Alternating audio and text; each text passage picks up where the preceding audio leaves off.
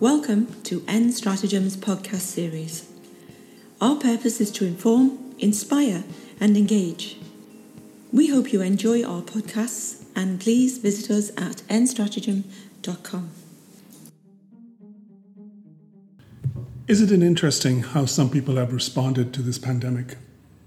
For example, a number of people have taken a real affront to having to wear face covering or even social distancing, citing often that all of this is a conspiracy. It's fake news, it's overreach and over-control by government, and in many cases, they proclaim that it's a breach of their civil liberties.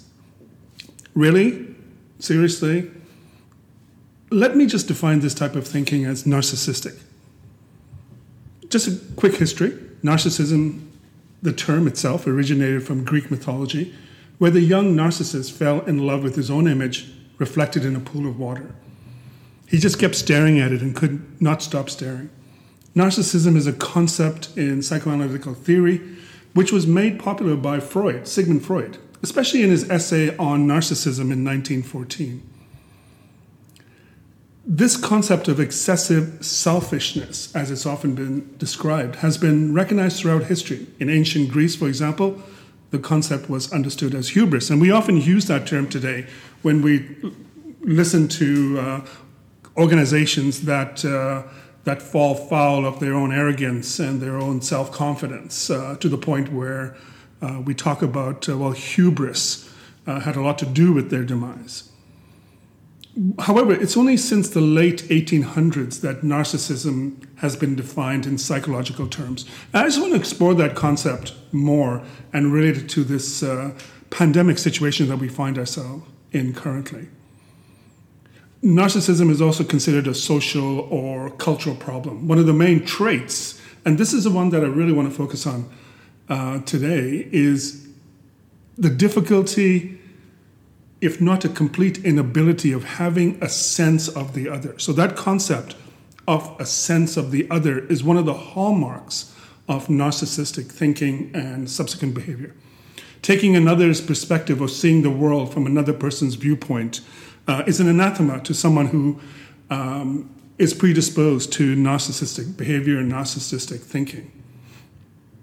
It is also this idea of a sense of the other, a hallmark of a mature person, someone who has a strong sense of the other, who can show empathy and sympathy. You can imagine if we all felt the desire to follow all of our impulses 24/7, unfiltered or uncontrolled, then imagine the chaos that would ensue in our families, our workplaces, and society at large if we did not have that sense of the other. If I felt, for example, or you felt that you could just whatever your impulses, you would just act it out freely without any idea of accountability or control. Imagine what you'd be capable of. And imagine what could happen to you if you were on the receiving end. Laws and rules are there to direct behavior and to create a sense of control and safety for all. But are all laws fair or rules fair? Perhaps not.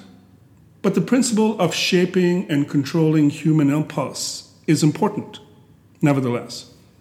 But irrespective of good or bad or even absent laws or behaviors or notional laws or behaviors, shouldn't common sense prevail? But here's the problem with narcissistic thinking. That type of thinking doesn't acknowledge the common in common sense.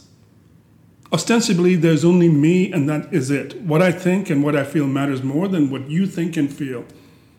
In other words, the message to other people by a narcissistic personality is, you are deluded, you are naive, you are weak. You are allowing yourself to be used. I know better. I see reality as it is. I am not deluded. I see through it all. This is often the mantra of the narcissistic mind. It is a psychological defense mechanism, basically. By definition, it is selfish, it is deluded of rational thought, rational stimuli, and it is, like I said earlier, absent of empathy and sympathy. In my work over the years with psychopathic personalities, This has been a salient concept. This narcissistic thinker, narcissistic thinking and behavior is something I have come across a lot in my practice, and also in the work that I've done with in organizations with certain types of leaders who have this type of propensity. Give me an example of this situation. On one occasion, I remember assessing an individual for entry into a psychotherapeutic anger management program that I was delivering and running, a very successful one. And this client was referred because he had just destroyed a phone box on the street. Literally, he had taken this box, this large phone box, and dismantled it in utter rage and anger by his hands. And the reason behind it was simply this, that his girlfriend and her mother had gone out of town on a shopping expedition or something. And she had said to him, well, call me on such and such a day, call me tomorrow, for example, at 4:00, for example.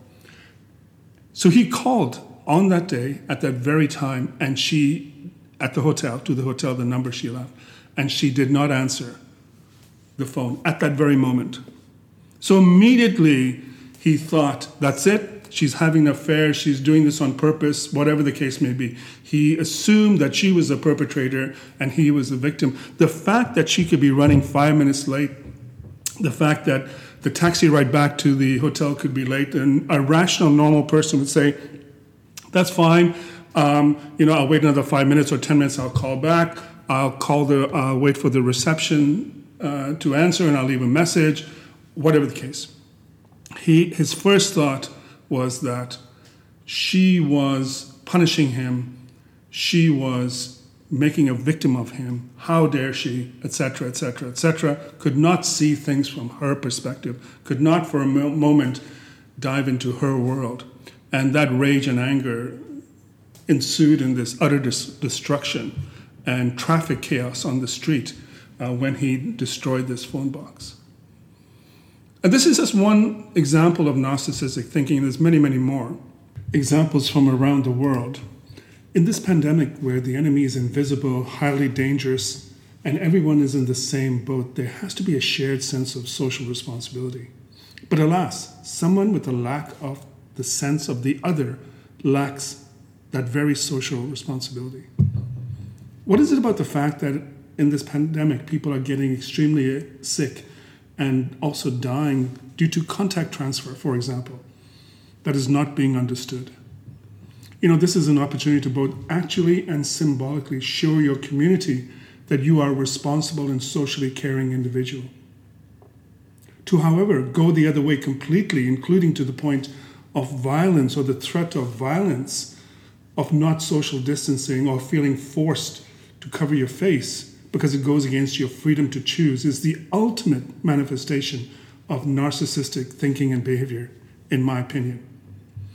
If these individuals are narcissistic in their thinking, in this situation, does it not equate that there may be a propensity for this attitude that they possess to prevail in other aspects of their personal lives, for example? Is it not possible that they pass this type of aberrant patterns to those around them who are susceptible to their influence?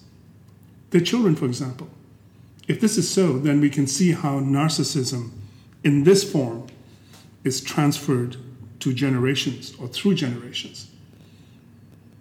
Social responsibility is a deep sense that you are part of the world and that you are dependent on that very world for life, well-being, health, and so on.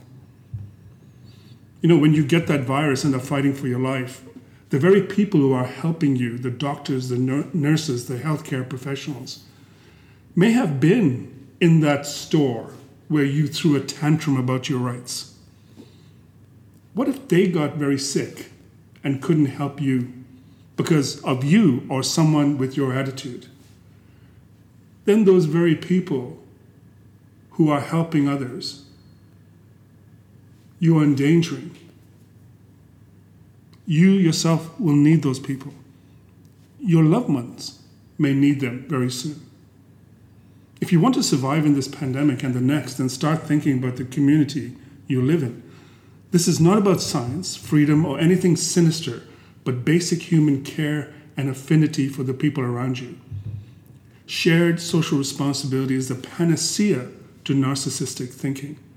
Learn to harness that power by giving up your thinking, not your freedom. Thank you for listening to End Stratagem's podcast series. Join us for our next podcast, and please visit us at endstratagem.com. End Stratagem, powerful resources when you need them most.